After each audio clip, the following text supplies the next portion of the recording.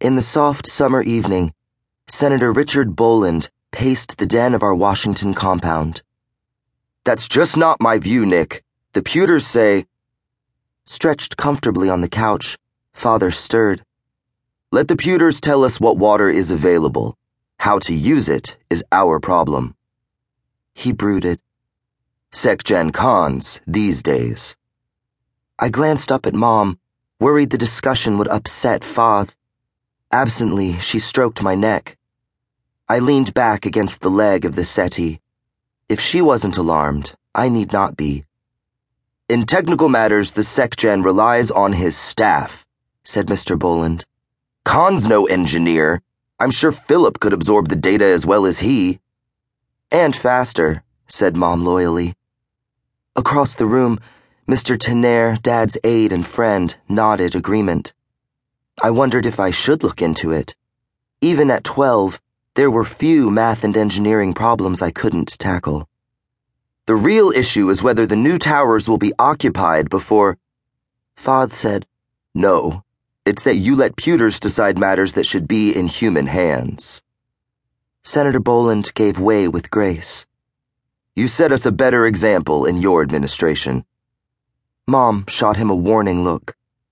She hated to see Fath reminded of the no-confidence vote that had ended his tenure as UN Secretary General 5 years before. Adam Tenaire smiled easily. "It did make for some long meetings, sir." Fath grunted. "I suppose it comes from my naval background. You don't trust the machinery. Recheck everything." None of the adults spoke, so I jumped in. "But you were proven right. When you were captain of Hibernia, the day they were about to fuse with the wrong coordinates—" "Oh, that was just luck." But Fath's eyes didn't leave me, and I basked in the glow of his approval. "Still, I've seen some amazing behavior from pewters, heroic as well as incredibly stupid." Mr. Tenaire said, "Did you hear they trapped an ARFI in Euronet last week?" Father frowned, and I realized he was having trouble with the jargon.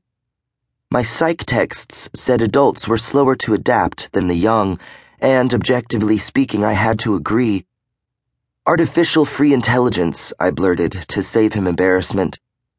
"They're AI constructs that expand beyond the originating programs and cyber into—" "Yes, I saw the article in Holoworld," Fath grumbled.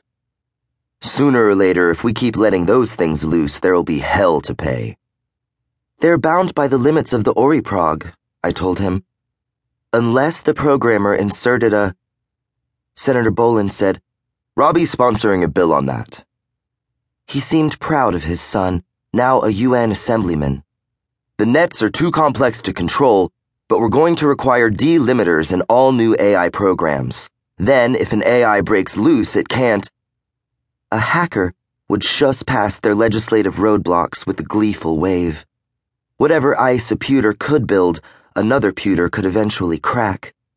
And some of Jared Tenaire's e-friends might try. I wasn't sure they had the skill to succeed, but they seemed a malevolent bunch of joeys. Perhaps that's why Jer liked them so. They rebelled in ways he only dreamed of. I thought of saying as much, but it was past my bedtime, and adults tended to blame the messenger for what they didn't care to hear.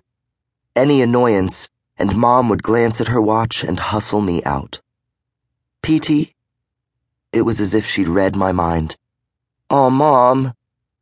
She'd gone parental just as the conversation was getting technical. My eyes appealed to Fath across the room, but he only nodded his agreement.